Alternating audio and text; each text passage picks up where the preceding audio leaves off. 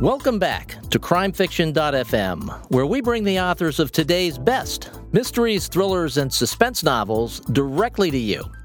I'm your host, Stephen Campbell, and I'm here with Paul Levine, the award-winning author of two of my absolute favorites, the Jake Lassiter series and the Solomon Lord series.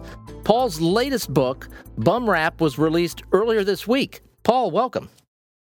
Hey, thank you, Stephen. Thank you so much. All right, the first question, I can't figure this out. Is this part of the Lassiter series or the Solomon versus Lord series? Well, it's a great question.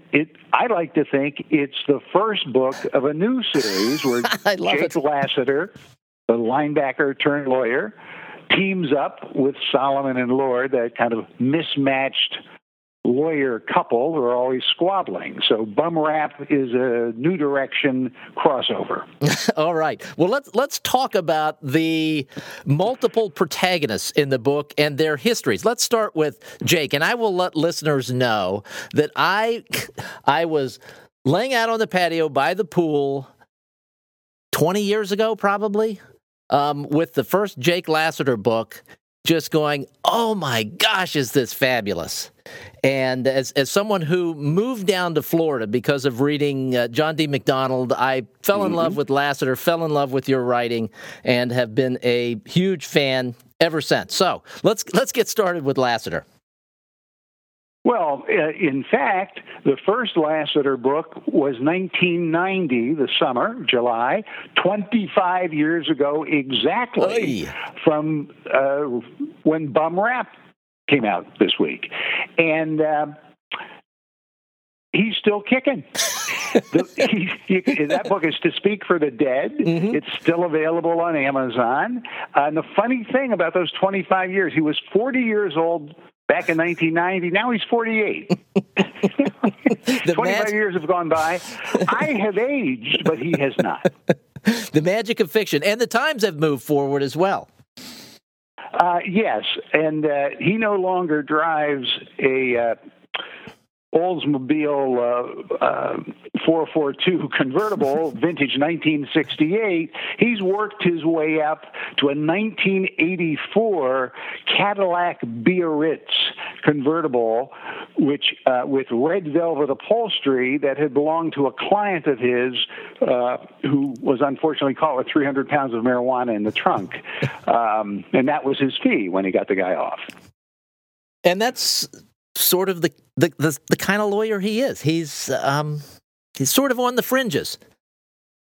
Well, we could say his ethics are somewhat flexible. In Bum Rap, the prosecutor says to him sort of in a huff, "Mr. Lassiter, that's called extortion." And Jake looks at him and says, "No, that's called lawyering." So how many Lassiter books have there been? There have been 10 between To Speak for the Dead in 1990 and State versus Lassiter in 2013. And we're not counting Bum Rap, which I say is the beginning of a new series. Okay. And one of the things that I notice over the course of this book, Bum Rap, and the last Lassiter or so, he's slightly less likely to fall for the femme fatale. Well, just as the author has matured, we hope so has the protagonist.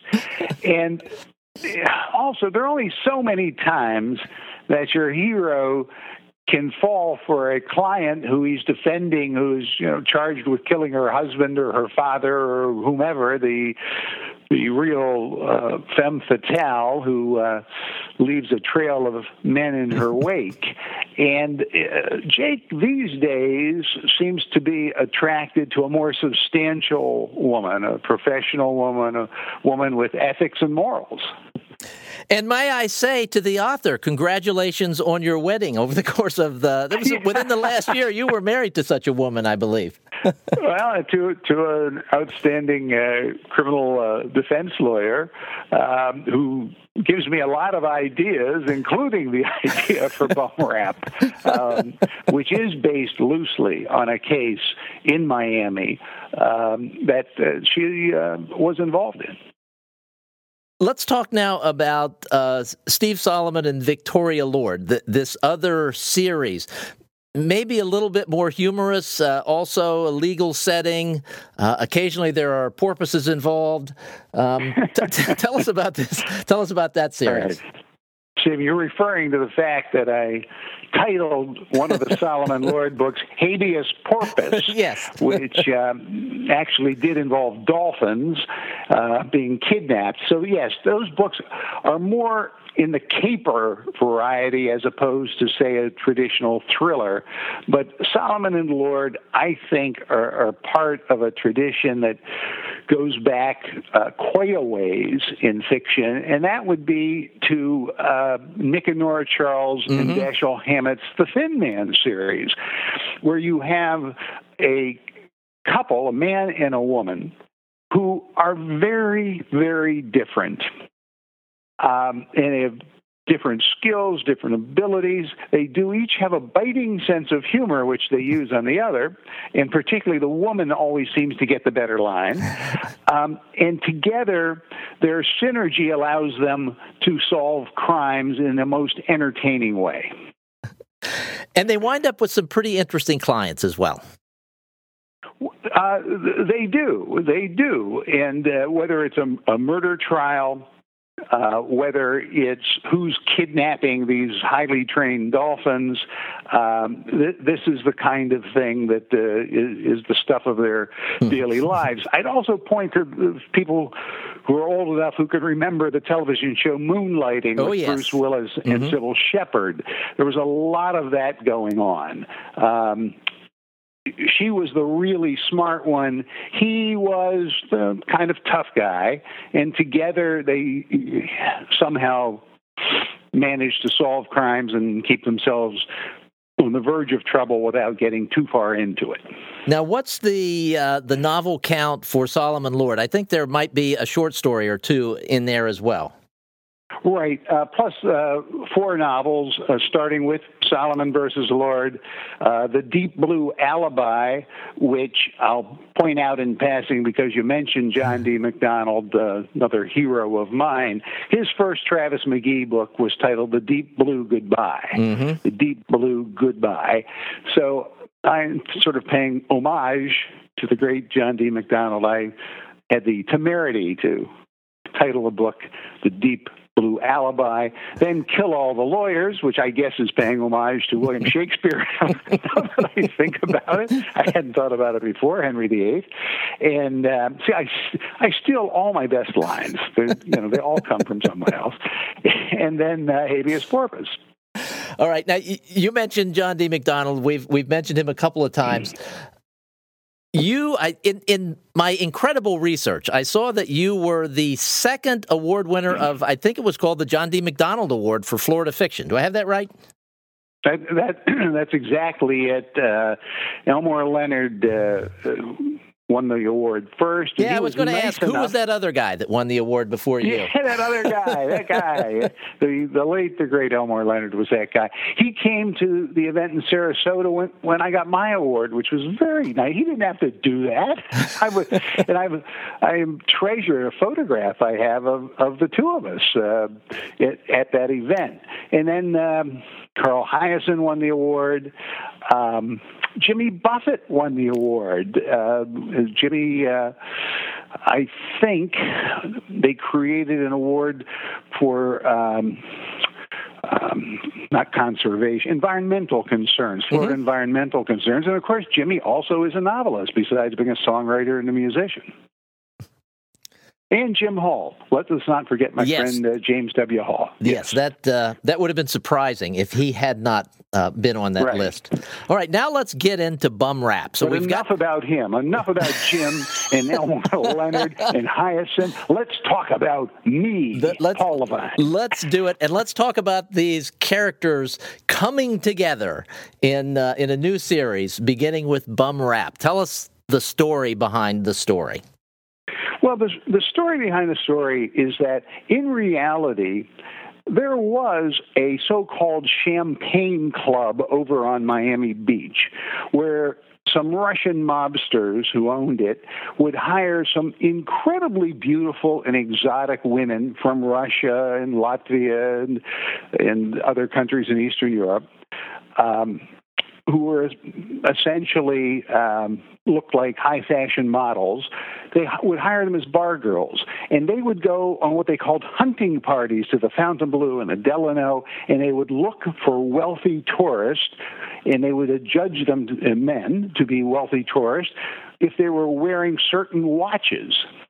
And then they would induce them to come over to this champagne club where they would get them drunk on cheap vodka and then start ordering $6,000 bottles of champagne on the guy's credit cards after they were plastered. I imagined what might happen, and it was a credit card fraud case in reality, but of course, in my world, there's always a murder.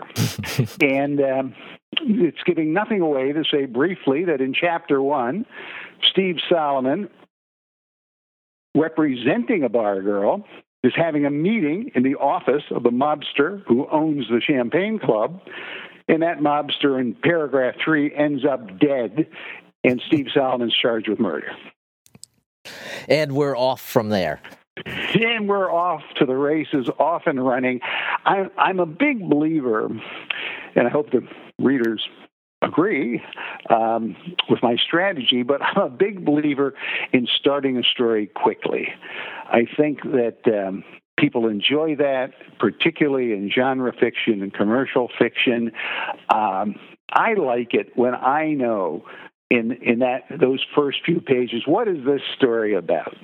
I'm reading Anthony Doerr's book, All the Light We Cannot See, the 2015 Pulitzer Prize winner, which is literary fiction, and he does that.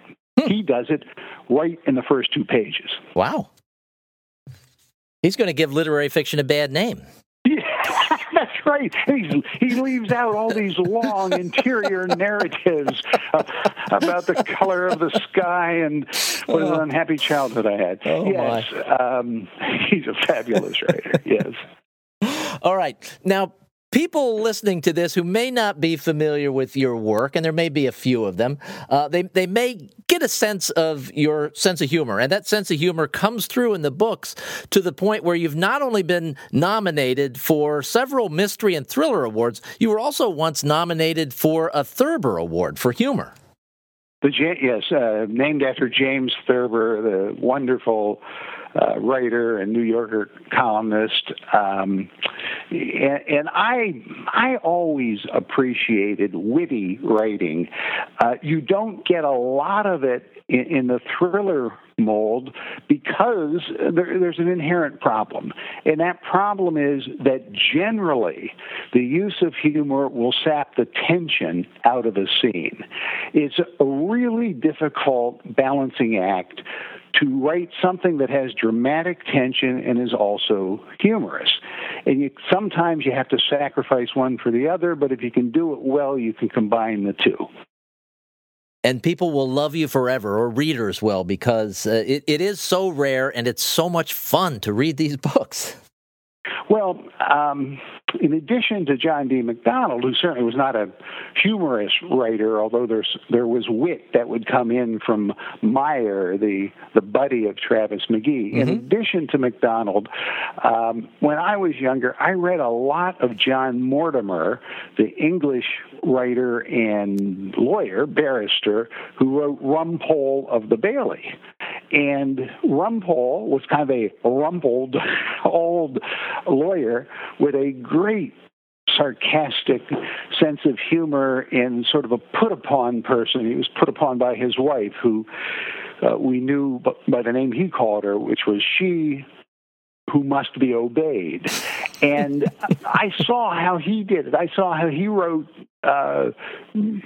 murder mysteries with a great deal of humor, and maybe that subconsciously sent me in that direction. All right, now I can't let you go without asking about your days working, before you went to law school, I think. You were working at the Miami Herald, and this had to have been the heyday of the newspaper business. You worked there at the same time as, or roughly the same time, as Dave Barry, Carl Hiaasen, and Edna Buchanan. So what was it like just hanging out after work? What did you guys talk about? Well, it's funny because I left for law school shortly after Edna Buchanan came onto the Herald and became a world-famous police reporter, won her Pulitzer Prize. And I'm the one because I was covering criminal court at the Miami Herald, and that's actually what got me interested in going to law school, because I was watching what these lawyers were doing, and I was saying, I can do that. Sort of not realizing all the hard work that went in behind the scenes, sort of like the rehearsals of the play before the play. I just saw the play itself, but that's another story. And I took Edna over to the Criminal Justice Building and introduced her to all the judges and all the prosecutors, and we've been friends a long time. Dave Barry, I actually represented as a lawyer. No, I didn't know that. Did some work for the Miami Herald, and they had to get him kind of away from another syndicate that he was under contract to, and I did that for Dave. And then we became next door neighbors. Of course, Dave went on to win a Pulitzer and write all those books about getting older. Carl Hiaasen was a great columnist with a biting wit, just an absolutely absurdly outrageous wit, which he brings to his Florida novels that all have underlying points about the destruction of the environment, greed, dirty politicians. And if you have time for this, weirdly, they've knocked down the Miami Herald building. The property, the Herald, moved off into the Everglades somewhere. Seriously, they're out in Doral. They're not in the city of Miami anymore. They downsized. They had this great building that sat on the bay and had this wonderful, wonderful water view there from the fifth floor of our newsroom. And on the day the last pillar came down, which was just a few months ago, I was introducing Carl Hiaasen at a charity banquet from a place on the MacArthur Causeway where you could see the Herald being torn down. And it was the oddest thing. Not a happy kind of a sight to see this beloved institution. I mean, it still exists, but metaphorically it was torn down. And it's really a shell of its former self.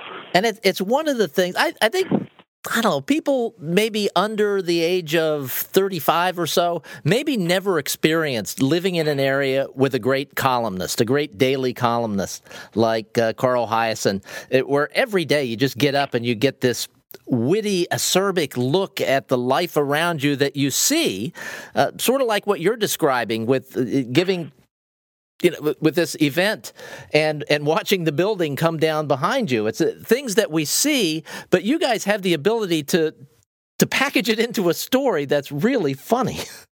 Well, Carl Hiaasen had and has. He still occasionally writes. Carl moved out of Miami. He lives upstate now. He still occasionally writes and lobs a few hand grenades at Governor Rick Scott for his many foibles. But you hit an interesting point.